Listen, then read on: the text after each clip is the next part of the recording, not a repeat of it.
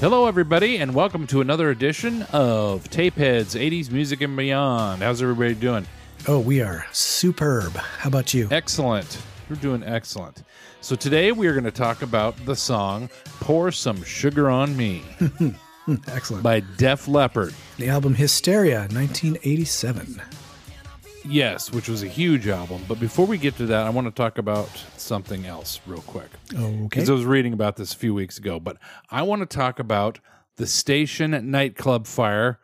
Do you remember that? Is that the one where with Great White with the fireworks in the little club?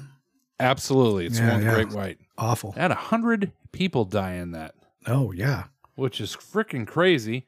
And they were playing the song Desert Moon, which I don't know that song. Do you know that song? Probably not. No, I don't really like Great White at all. I don't. Maybe it was a cover of the Styx one or Dennis DeYoung or whoever. Dennis DeYoung. That's a good song.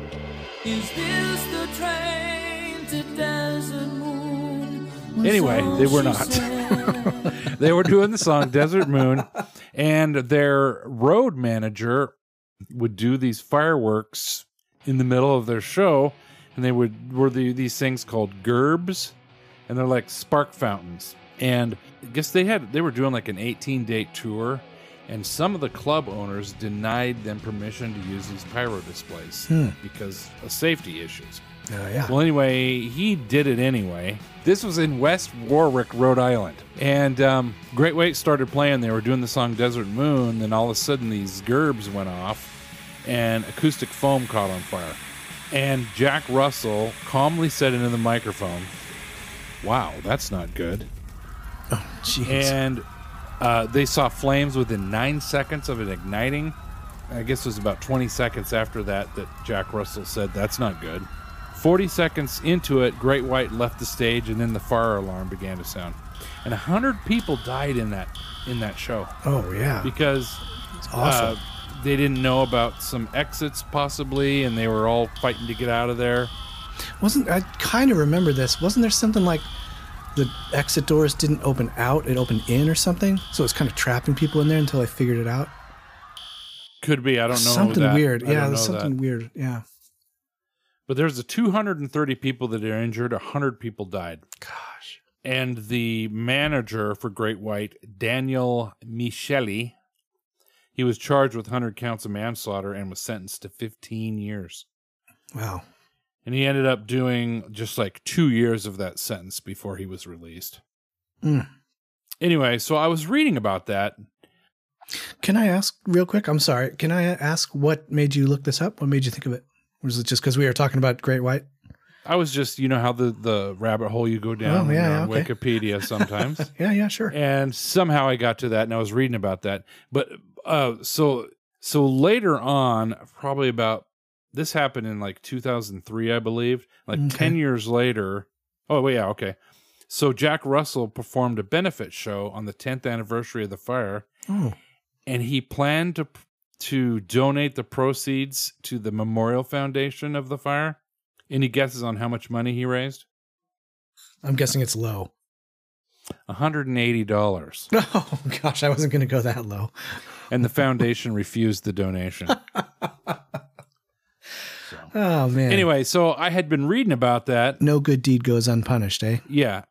I was reading about that. Did you know that was only the 4th worst nightclub fire in the United States? The 4th worst, huh? Out of 4th fires? worst. 100 not people, just, Not just like calamities or something like the Who concert? No, actual fires. Of nightclub fires. Okay. No, I didn't know that. In nightclubs. Or in nightclubs or clubs. Okay. So I thought, well, let's look these up. So I looked up the other 3. I thought Rabbit this was hole. kind of interesting. Yeah, absolutely. So in May of 1977, in Southgate, Kentucky, there was a place called the Beverly Hills Supper Club. And the venue was over capacity due to the popularity of that night's show featuring, guess who? No, you're absolutely wrong. No. Oh, I was going to say like the Osmonds or something. John Davidson. John Davidson. What was he? And what he was from That's Incredible, right? Yeah. Does he sing or something? I didn't remember him. Yes, he was a singer. Okay, I didn't realize he did that. Okay. John Davidson. Was not expecting that. Okay. But they had a capacity of 600 people, and there was 900 to 1,300 in attendance that night. And anyway, that's incredible. There was a wedding reception in the basement, and they think somehow somebody accidentally started a fire. 1,000 people tried to exit the building. 165 died that night. Man, so that's the fourth. No, sorry, it's the third. And unfortunately, okay. John Davidson survived. Oh, come on now. Yeah, that's incredible.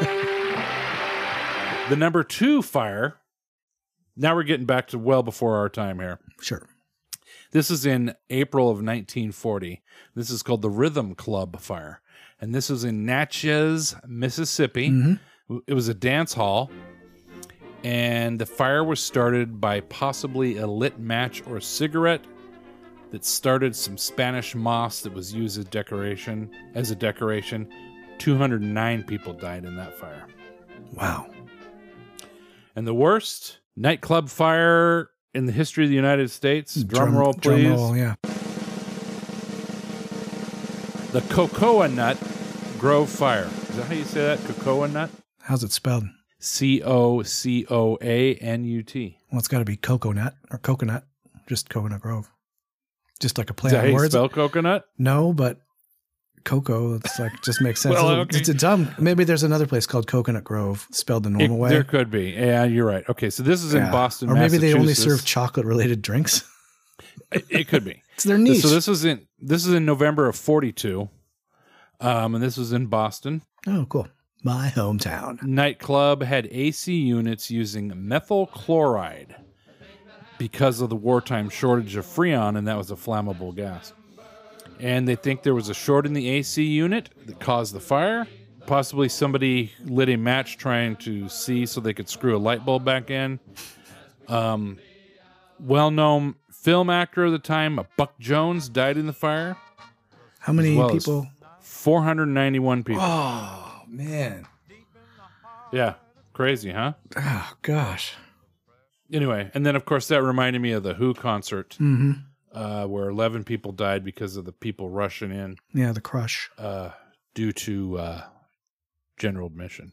And, of course, if you've seen the show WKRP in Cincinnati, you know that show was immortalized. Yes. WKRP. In Cincinnati. Because it was in Cincinnati. That's where it happened. Baby, if you've ever wondered whatever became of me.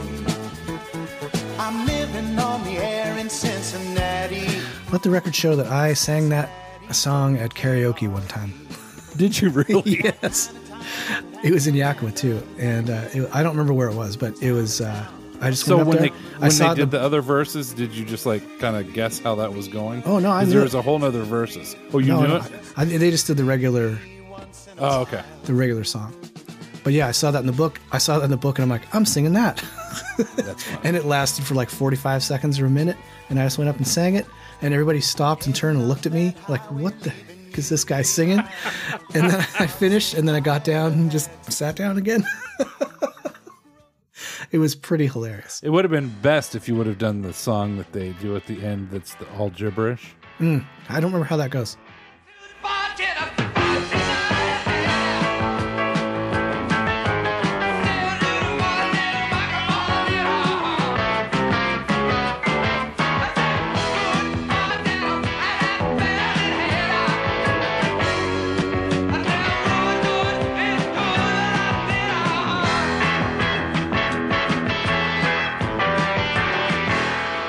Oh, the rockin' one. Yeah. Yeah.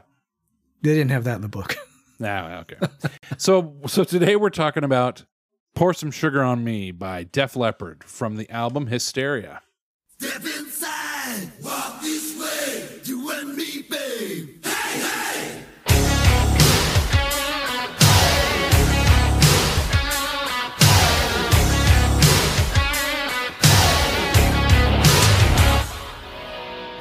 And Hysteria, it's really weird. I guess it wasn't that popular for like all the way to the beginning.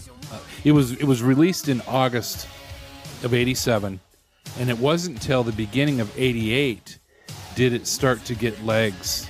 And they were worried that they spent like close to $5 million to record this album. And like 4 years. Yeah. Oh, and all this time, Rick, the drummer, lost his arm in a car accident. Yeah, the producer quit because of exhaustion and then rejoined. They had to find somebody else, and he didn't work out. You know, that reminds me of a joke. Okay. Why is Def Leppard the best songs to listen to in the car? Because you can steer with one arm and play drums with the other one. I know, it's terrible. Ah, that's good. I never heard that before. So, did you find that on a rabbit hole search too? No, I didn't. Jokes about Rick Allen. Yes, I did. I haven't known that one. So yeah, Rick Allen lost his arm in a car accident on, I believe it was New Year's Eve, 1984. And he had to come in, and they had to they're in the middle of recording this album, and they had to make a drum set with pedals with his feet to play snares and I can't remember what else. Like offbeats. Yeah. Yeah, it's kind of weird. Yeah, anyways, so normally in normal drummer would play the bass drum with his right foot and hold snare down the drum, hi-hat with his left. Hi-hat with the left. That's when it's and then you play the snare drum with your left hand. Rick Allen didn't have a left hand, so he figured out it'd be easier to play the snare drum parts with his left foot. So it's like right foot, left foot, right foot, left foot. And then if there was a fill, he would do a combination of his right arm and his left foot. Pretty complicated. So it was like, so this is what it was like: right foot, left foot, right foot, left foot. Pour some sugar on me, yeah. Right foot, left foot. That was the early version. Yeah. So anyway, they had been recording this album for how long was it? What do you mean, since Rick's crash? No, this whole album. Total, how long? 4 years. Okay, 4 years they had been recording this album, and they were finishing up Armageddon It. While they were kind of finishing up some little editing and stuff like that in the control room, Joe Elliott, reaches over and grabs an acoustic guitar and starts playing. And the song he starts playing is what he had come up with was, just a chorus of pour some sugar on me, pour some sugar on me. Mutt Lange, who was the producer, who was a very famous producer. Yeah. He was married to Shania Twain. He cheated on her, and that's why they got divorced. Yeah, there's a great documentary about her. Okay. Anyway, so Mutt Lange hears Joe Elliott playing this song, and he says, "What is that? That's the best hook I've heard in 5 or 10 years. We should absolutely do this song." Has he heard Pyromania? Because Def Leppard songs are full of hooks. Well, Anyway. but that was before 5 years ago, right? No, I know, but he produced Pyromania too. You'd think he would know. He knows hooks. Probably just saying it's a good song. All of the members of Def Leppard did not want to record it. They were exhausted at this point. They had spent $4.5 million or whatever to record this album. They had, we were done. We've got an album. We're ready. It's almost ready for the can. No, we've got to record this song. So they wanted to do it. Or Wow, actually, that's Mutt crazy. made them do it. Yeah. That's crazy. Mutt That it was an afterthought. He was wanting them to make a rock version of Thriller, basically. Try to, an album that's got almost every song as a hit on it. Yeah, right. You're a guitar player. I am. What did they use on this album that's just incredible? Well, I don't know about guitar playing, but when Rick got in his accident and lost his arm, he had to figure out, they basically didn't have a drummer for all this time. So they had to figure out some way to record. And one of the great things that has good drum sounds is a Fairlight synthesizer. Oh my gosh, that's not what I'm thinking about. As well as a synclavier. They used both of those. Yes, that's right. They did use that some of the stuff for the drums on that, because these drums are huge. But that's not what I'm thinking about. No, I'm talking about the Rockman. It just I'm talking blows about me the away. Rockman X100. Oh, okay, yeah, from Boston. The guy from Boston invented this. Which is it's a headphone amp that you would buy, and they were like $300. You plug your headphones into one side, you plug your guitar into the other, you clip it on your shirt, and you walk around the house playing songs. Oh, and it had headphones, yes.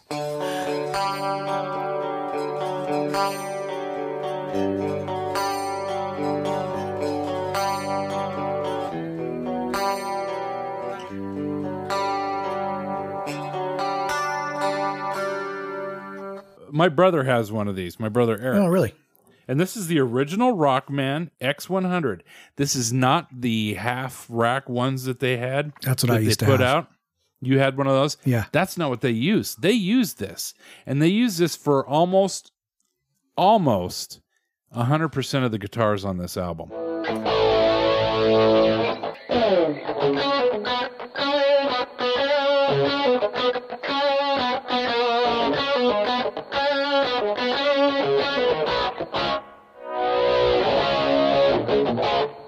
Oh, and let me explain real quick. The Rockman was designed by Tom Schultz of Boston, Yes. who was an electronic engineer and a guitar player and an organ player. And he worked for Polaroid. He designed this thing, and this is how they recorded the guitars on the first couple Boston albums.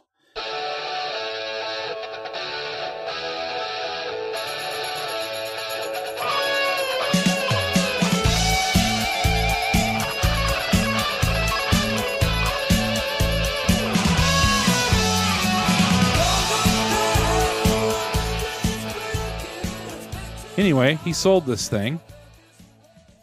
Def Leppard buys one. I don't know if it's Phil Collin, whoever. And that's what they use to record the guitars on this. This album has such a huge guitar sound. It has very clean guitars in areas all through the Rockman. That's crazy. I mean, they could use any amps they wanted, big or small. Studio usually small amps.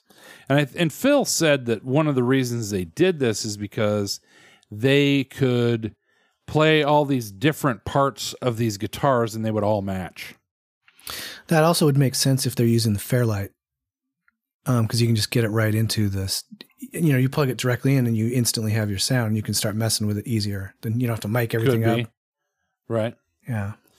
So that's how they recorded it. I mean, as a matter of fact, some of the songs on there's some songs where they use the clean part of the Rockman and they would play one string, rewind the tape, play another string. Oh my rewind God. the tape, play another string, so that chords would be, each note would be like this perfect strum of perfect notes without harmonics going through them, any of that kind of stuff. Each note absolutely perfect.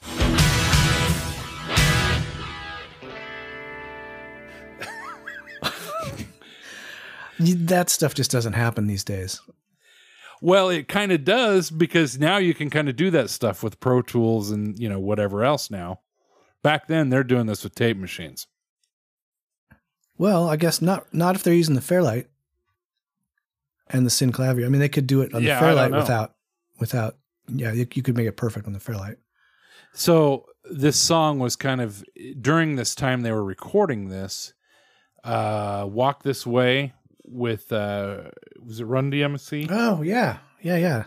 Was popular. And then there was another rap song that was popular at the time. I'm going to go with Anthrax on that one, right? Could be. I don't know. This Yeah, is I think so. 87? I don't know. Yeah, that sounds right. But that's what they kind of based this song on. They wanted to do kind of a rap. And that's why I was like, loving like a bomb, baby, come and get it on. Interesting. Sweet. I don't remember all the lyrics. No kidding. Sugar me. So Phil used a DiMarzio Super Distortion pickup in his Strat, and that's how they recorded the album. That's so crazy. So I listened to this album in March of '88. How do you remember that? Because, well, I was on because I remember I was riding home from a choir trip from Reno, and I was in the back of this van laying down. We didn't care about safety back then. And I just listened to it with my headphones on. Okay. I remember thinking, wow, this album is just so overproduced, because when you hear it all, I mean, you know, if you just hear one song on the radio. They probably did each string separately. Well, I didn't think that, but That's so crazy. But They had all kinds of sound effects in it and all kinds of stuff. And I just thought, man, this is what an overproduced album. But I certainly loved the hits. You thought that even back then? I did, yeah. Oh, absolutely. Wow. When I listened to it as a whole. Yeah. Yeah, I just thought every single song was perfect. They had so many sound effects and everything. And yeah, I thought that. So like I said, the album did not do that good. And they initially only sold 3 million copies.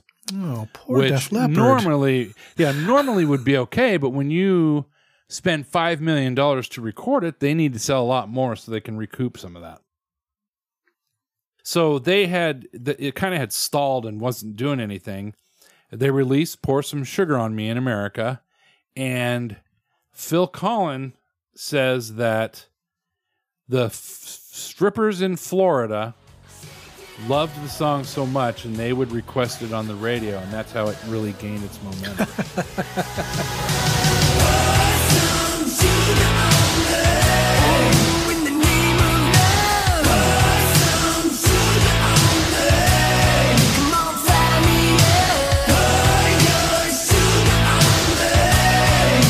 So strippers in Florida, thank you for strippers, loving Pour Some Sugar on Me, and it made it to number 2.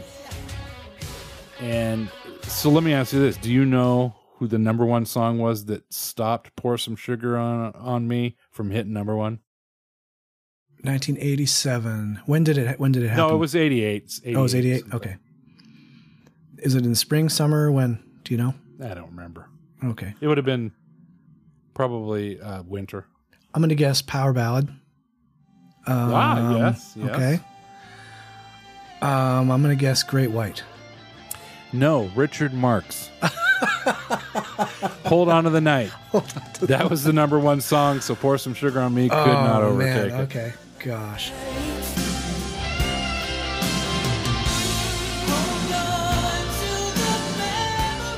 Hold On to the Memory. Hold On to the Night. Yes. Hold On to the Memory is the next line. Oh. Gosh. Okay. Power Ballad, though. Got it. Power Ballad. Anyway, anything that you can think about that you remember about this song? I honestly never liked this song. It's not my really? favorite. Yeah, it's not my favorite from the record, not by far. I remember we played it at a party one time. No, we played Love Bites. Oh, really? I thought it was Pour Some Sugar on Me. Yeah, no, it was Love. We might have tried both. Maybe we tried both. I remember doing Love Bites. Yeah. Love Bites. Seriously? Super hard. Yeah, none of us knew. I mean, yeah, we couldn't really. It didn't go well. Maybe we started with Love Bites and then it didn't go well, so we tried Pour Some Sugar on Me instead because it's easier. Pour Some Sugar on Me. Excellent. I think it's an excellent song. I love it. I mean, I never owned this album because for one thing, they played so many of the dang songs on the radio. I didn't feel I'd need to own it. But also, I'd been an OG fan of Def Leppard since 1982, you know? So by the time this came out, I'd kind of moved on to other things. And this had some great songs on it, but I was kind of over it a little bit. It really did have great songs on it. And, especially at what the time was then, it was very commercial album. Oh, for sure. Yeah, even more so than Pyromania. Pyromania, and then, High and Dry and all that. Yeah, absolutely. Yeah, I mean, I loved it. And I did buy this. I bought the CD, but it took me a long time before I bought the CD. I don't think I bought it until the summer of '88. Yeah, I seem to remember riding around in your car and listening to it. Yeah. But yeah, I never did own it. But, a couple of my favorite Def Leppard songs are on it. Which ones is that? Love Bites and Hysteria.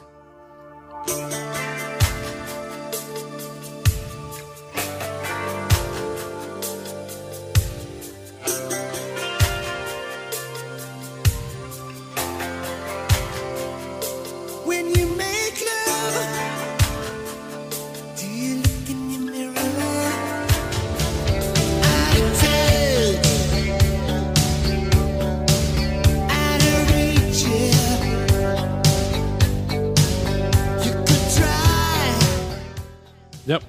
So you must be a power ballad guy. Sure, I love me a good power ballad.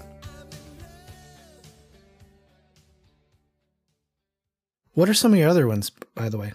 Other favorite ones from that? Yeah. Or for that, or from their albums.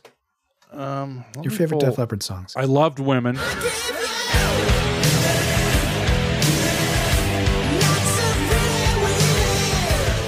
I loved Rocket. I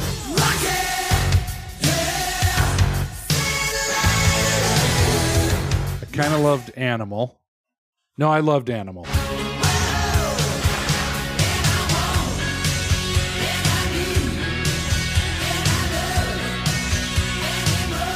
Love Bites I loved. Pour Some Sugar on Me I loved. Armageddon I thought was stupid. Yeah, I did too. Gods of War I didn't like. Yeah, same here. Don't Shoot Shotgun I didn't like. Run Riot I thought was a copy of The Cure.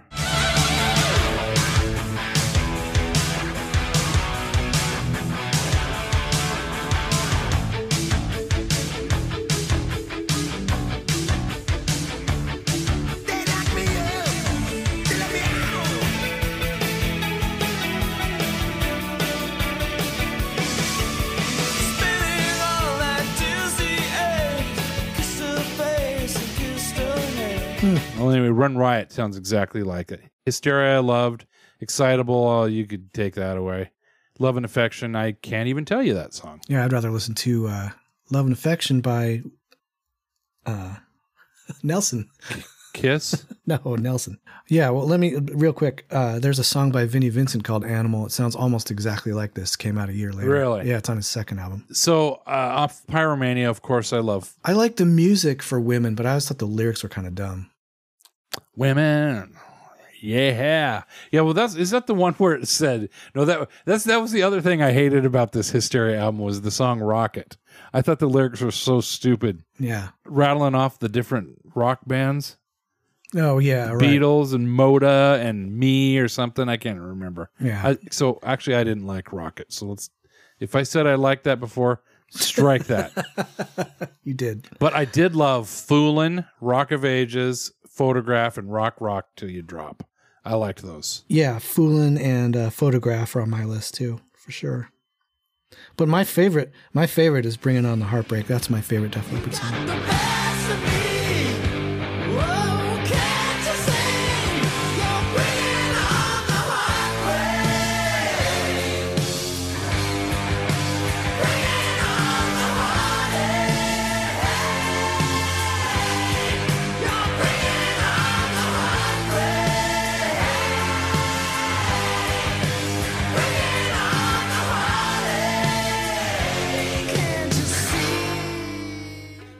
High and Dry, I really liked.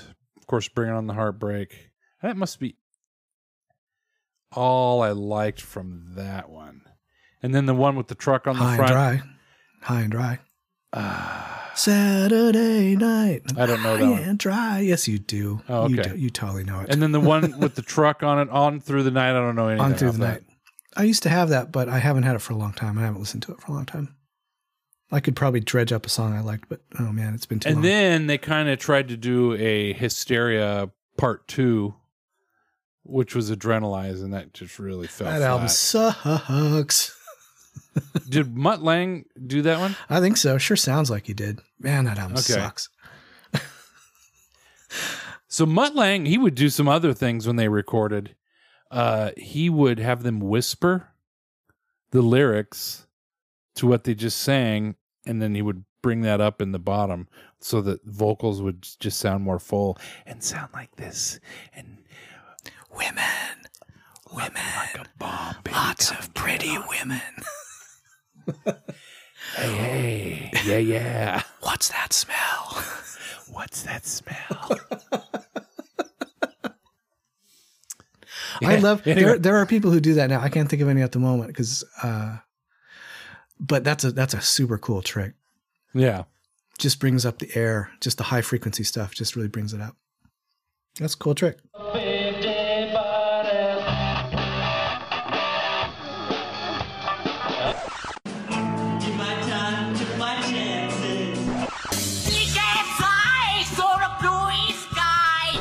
Cover your ears. I had to pick a song for Cover Your Ears. And I picked this song, and this is by... Perilous. This is Vanessa Lavoie. And Okay. she is a country star. And this song has 39,000 views. You ready? Yeah.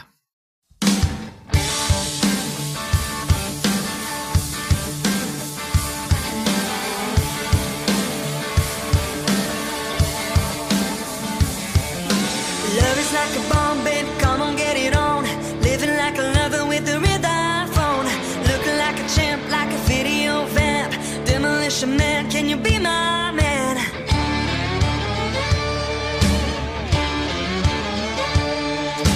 Razzling, dazzling, and flash a little light. Television lover, baby, go all night. Sometime, anytime, sugar me sweet. Oh, Mr. Innocent, sugar me, yeah. Oh, yeah. Come on. Take the bottle, shake it up. Break the bubble, break it up. Pour some sugar on me. Ooh, in the name of love. Pour some sugar on me. Come on and fill me up. Pour your sugar on me. I can't get enough. Okay, does that not sound stupid? I'm not hating it yet.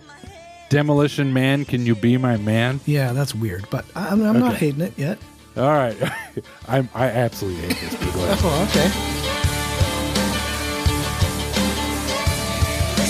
Red light, yellow light, green light. Well, what do you think? I'm not hating it. I don't think it's bad. I'm kind of surprised I like it as much as I do. I do not like, and this bothers me so much about pop country, is this song, if you took that fiddle or violin out of this song and you just played it like that, you would never think, maybe she does a little country twangish to this song. Mm-hmm. You'd never think this was a country version of this song. And that bothers you? Oh, absolutely bothers me. Why? I think that this pop country music, and I'm going to tick people off here, but this pop country for it. music is like, it's just regular songs, and they just talk about their pickup truck and drinking a six-pack on a Friday night, and they put a fiddle in it, and they put a little twang to their thing, and then they just mark it as country. What's the song about the guy? It's a guy singer singing about taking his girl to Applebee's. She's fancy like that or something like that. I don't know. Oh, it's so dumb. It's the worst. But it's kind of what you're talking about. But it's a guy. And it's I think it's called Fancy Like That. It's all about how he loves this girl, but she can, she's so fancy. We can go to Applebee's. Yeah, we fancy like Applebee's on a date night. Got that Bourbon Street steak with the Oreo shake and some whipped cream on the top. That's funny. See, yeah, It's so yeah. stupid. See, I think that's way worse. This song, I don't mind. This one, I don't mind. I like old country. I like So do I. Willie Nelson. Mama, don't let your babies grow up to be cowboys. Don't let them pick guitars and drive them old trucks. And some of that stuff. I mean, not that I would go and buy a bunch of their albums or anything, but I like that stuff. This pop crap, Oh, yeah. yuck. I don't like it. I don't mind this girl, Vanessa. What's her name? Vanessa Lavoie. Yeah. Yeah, I don't mind that. I like old All right, country well, there you too. go. Like I have a couple records of like compilation records of like from stuff from the 50s, Yeah. 40s, 50s, like Patsy Cline and like George Jones and He said, I'll love you till I die. She told him, you'll forget in time. As the years went slowly gosh, by. there's one record I have. It's awesome. It's like that kind of stuff into the 50s, just before rock and roll. And there's like Everly Brothers. There's some kind of like the old kind of country hymns that they used to sing, which I can take or leave those. But yeah, stuff like Patsy Cline, Everly Brothers, that's a little bit What about country. Roy but- Clark? Roy Clark. Yeah, I got a couple of his too. Yeah, he's Dude, that amazing. guy could play guitar. Yes, He is he can. Amazing. And man, great to watch.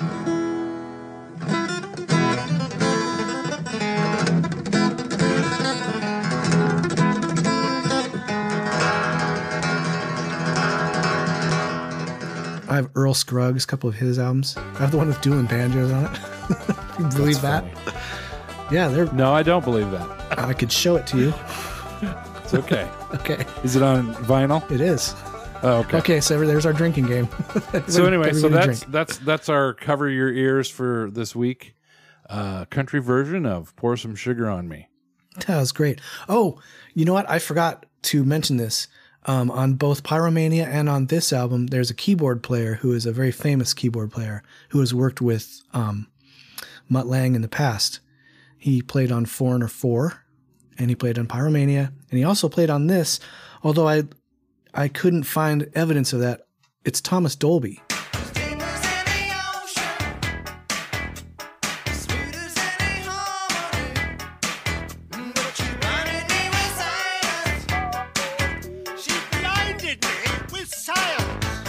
No kidding. And he has under the pseudonym Booker T. Boffin. And That's funny. We need to do a show about him. That's on my list. Believe me, he's one of my favorites. Yeah. And I looked for evidence of that on Wikipedia and stuff, and I didn't find it anywhere. A mention of this album, but he mentions it in his book. So that he specifically mentioned he did both Pyromania and Hysteria, but he might have gone uncredited on Hysteria. He probably wasn't there for the whole 5 years. No, probably not. So what movie are we talking about today?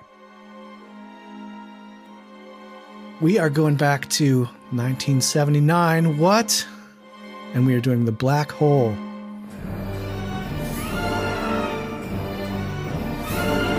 Our first Disney movie. Disney. You know, this is the first Disney movie that was rated PG? It is, yeah. And it had hell and damn in it and violence. Yes. Very dark. This is, I'm going to have a hard time explaining this one. And I should say, let me phrase that a different way. I feel like this one is going to be a little hard to describe and get across because it's a strange movie. Yeah, it is. And it was even more strange that Disney put it out. Yeah. And I was reading about this movie. I mean, it went through so many rewrites. Oh, and my different, gosh. But this was originally going to be a disaster movie in space because they had like Poseidon and... Oh, yeah. Airport, you know, lots of the Airport airplanes. 77. Yeah. So Towering Inferno, that's what I was thinking of. Yeah, Towering Inferno, Poseidon Adventure. Anyway, disaster movies were really popular in the 70s. So somebody said, hey, let's make a disaster movie in space. That's how this started. Bob, that's a brilliant idea. So this went through, some people that were working on it. The guy retired, and then he came back, then he died before they made the movie. And then just lots of rewrites, lots of different directors. And going back to 1974. So was when they started it? Yeah. People think it was kind of like a reaction to Star Wars, but it was in production. Yeah. Beginnings of it were way before. As a matter of fact, when they shot this movie, they wanted to rent the camera system that was used on Star Wars, like the motion control camera system. Yeah, ILM. Yeah, and it was going to cost too much, so they decided not to do it, and they kind of designed their own system, which was smart. Actually yeah. it was better than the system. Yeah, that was used in Star Wars because they could do matte paintings with people moving in them and stuff like that. Yeah, the visual effects in this movie are unbelievably cool. Yeah, for 79, especially for the time. Yeah, gosh. Yeah. So this is a movie about these astronauts who are in this spaceship called the Palomino, and they come upon the Cygnus, which was a huge spaceship that was lost 20 years ago or something like that. Yeah. My God. Right out of Dante's Inferno. And one of the women that was, the only woman in this that was in this spaceship, it was her father had been on that ship. And so they go and they land on this ship, and there's an evil guy, because they don't really know he's evil. What's his name? Hans? His name is... Maybe it's not Hans. Maximilian Schell is the actor. Reinhardt. Yeah, Hans Reinhardt. They found some place or eddy where he could sit, and this black hole would not suck him in. So for 20 years or whatever, he's been sitting there studying this black hole. I thought he created an anti-gravity thing. I think it was that.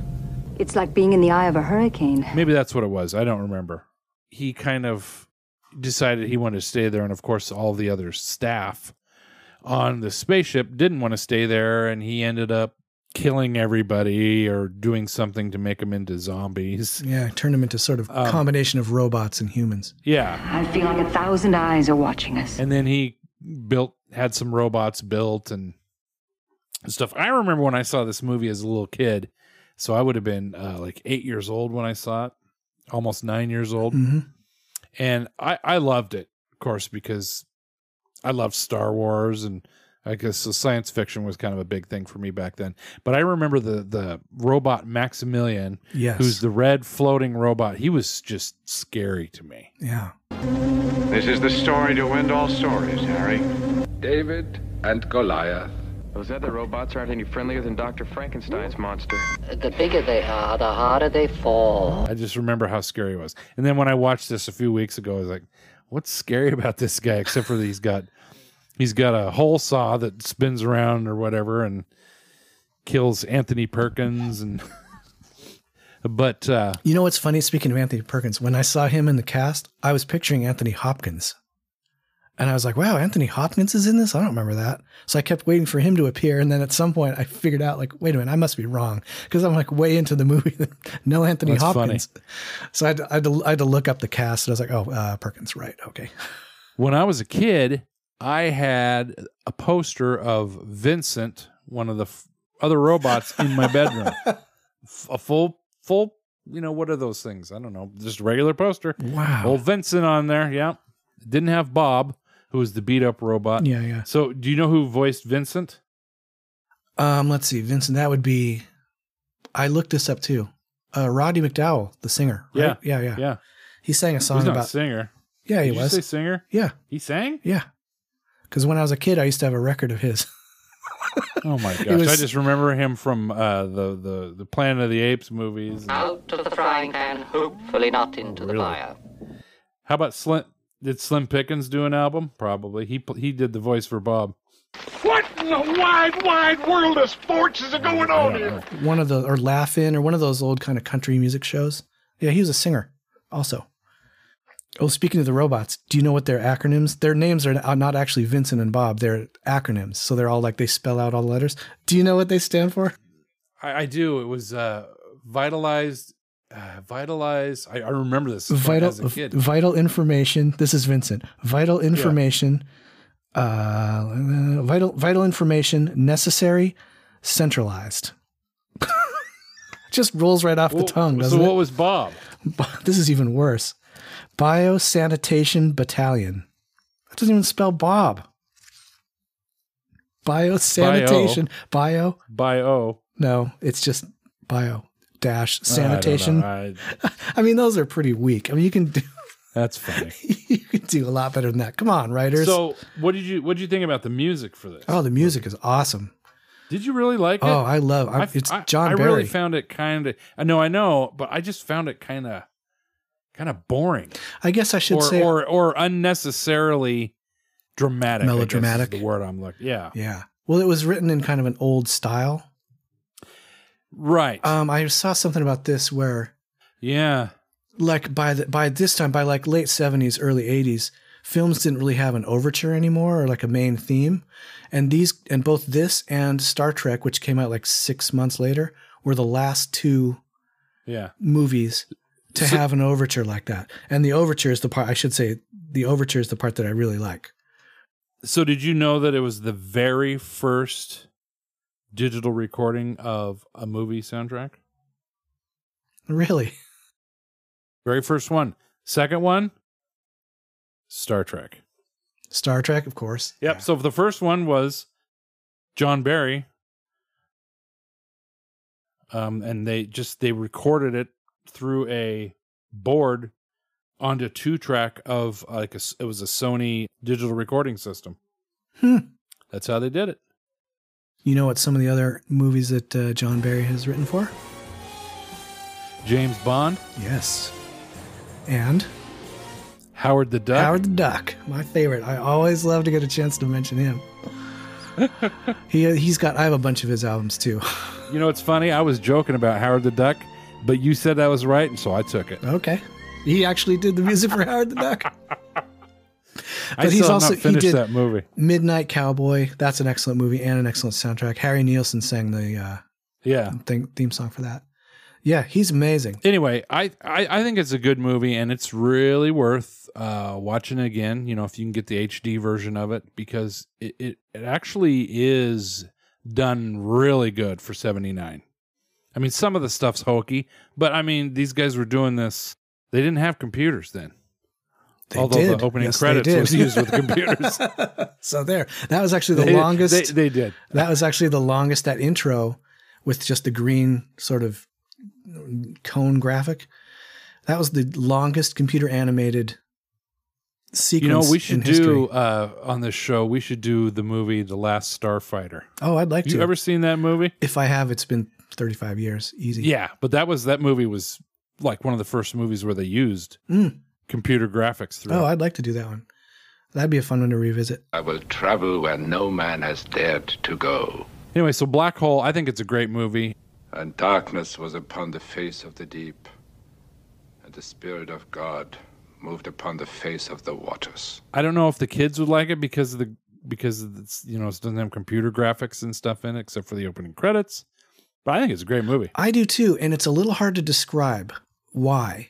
Because if you just sort of take some of the elements of it on their own, like the dialogue is really slow and kind of stilted, the characters are kind of, you don't really know, they're not really developed very well, and it doesn't really make sense. Of characters, it's got Ernest Borgnine in it and Robert Forrester. Yeah, from Jackie Brown. Yeah, he's the bail bond guy. Yeah, lots of older movies too, and then he plays the vacuum store guy in Breaking Bad and Better Call Saul. Oh gosh, I didn't even recognize him. Yeah, and he just died a couple years ago. Dang, I didn't even recognize it. Okay. Yeah. Wow. And then it's got, like I said, Ernest Borgnine and Anthony Perkins from Psycho. Not Anthony Hopkins. No. And I'm trying to think, the girl Moyex or whatever her name was, I don't know of her from anything. Vivian Lemieux. Vivian Lemieux. Yeah. I don't know her from anything. She was in The Black Hole. I don't know. Oh, yes. And then, of course, you got Roddy McDowell and Anthony Perkins. Slim Pickens. And I guess Maximilian never made any noises.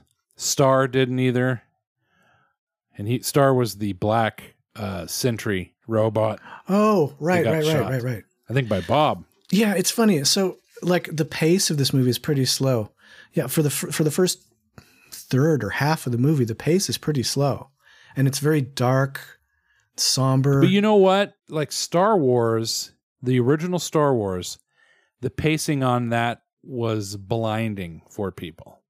But if we go back and look at it now, it's just like it's kind of slow. So the Black Hole probably was not slow back then. That was just normal. Yeah, I mean, I try to, when we've talked about that kind of stuff before, I try to look at it through, I try to factor that in while I'm watching. It's like, is this slow for the time or is it just plain slow? And I think this one, it falls into just plain slow, especially if you are expecting something like, if you're a kid and you're expecting something like Star Wars, it was marketed as kind of a kid's movie and they had toys and action figures and stuff. Yeah. They didn't really sell because kids didn't really get it. There's no kids in the movie. Yeah. Except unless you want to call the robots kids. But yeah, it's kind of dark and creepy, the atmosphere of it. But the visual effects at the end, are amazing. do they go to hell? Do they go to heaven? Not like a Disney movie at all. Yeah, and the ending doesn't make a lot of sense. They spend so much time on the visual effects, and then they do that slow-mo thing where they're going through the black hole. Just kind of like it looks jerky and like, that you kind of cheaped out on that. Yep.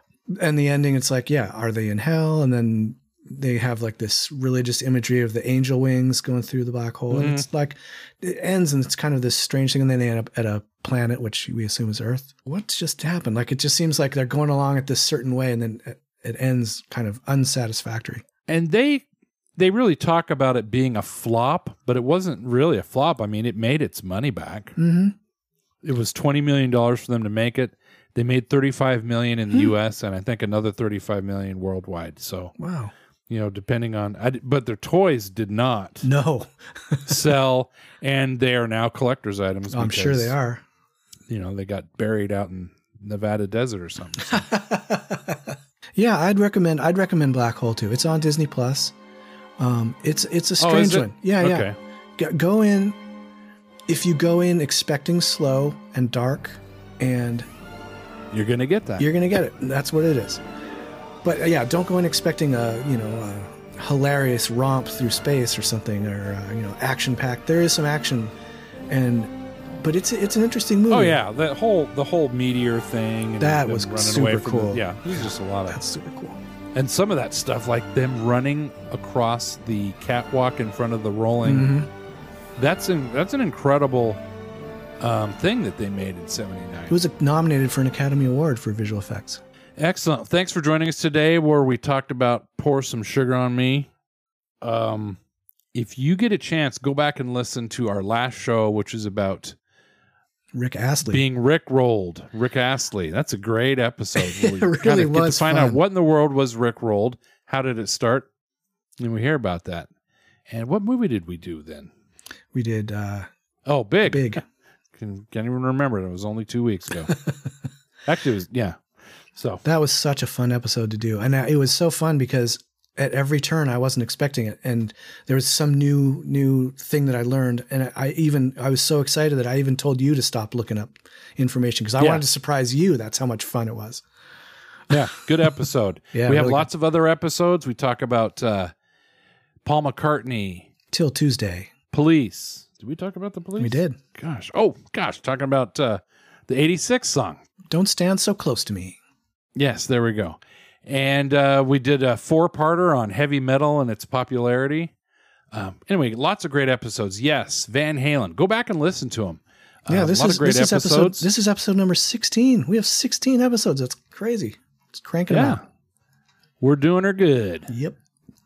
Yeah, excellent. We're proud of these and we're enjoying them. So we hope you do too. Yep, and excellent. you can if you have a request that you'd like to hear us talk about, maybe we haven't thought of it before, and you can email us at tapeheads80@gmail.com or leave a comment on this episode if you're on Spotify. We'll see it and we can add it to the list. Excellent. All right, guys, tell your friends, take a listen, and we will see you in a couple weeks. This is Todd saying thanks. Have a good one. See you soon. This is Blaine. See you later.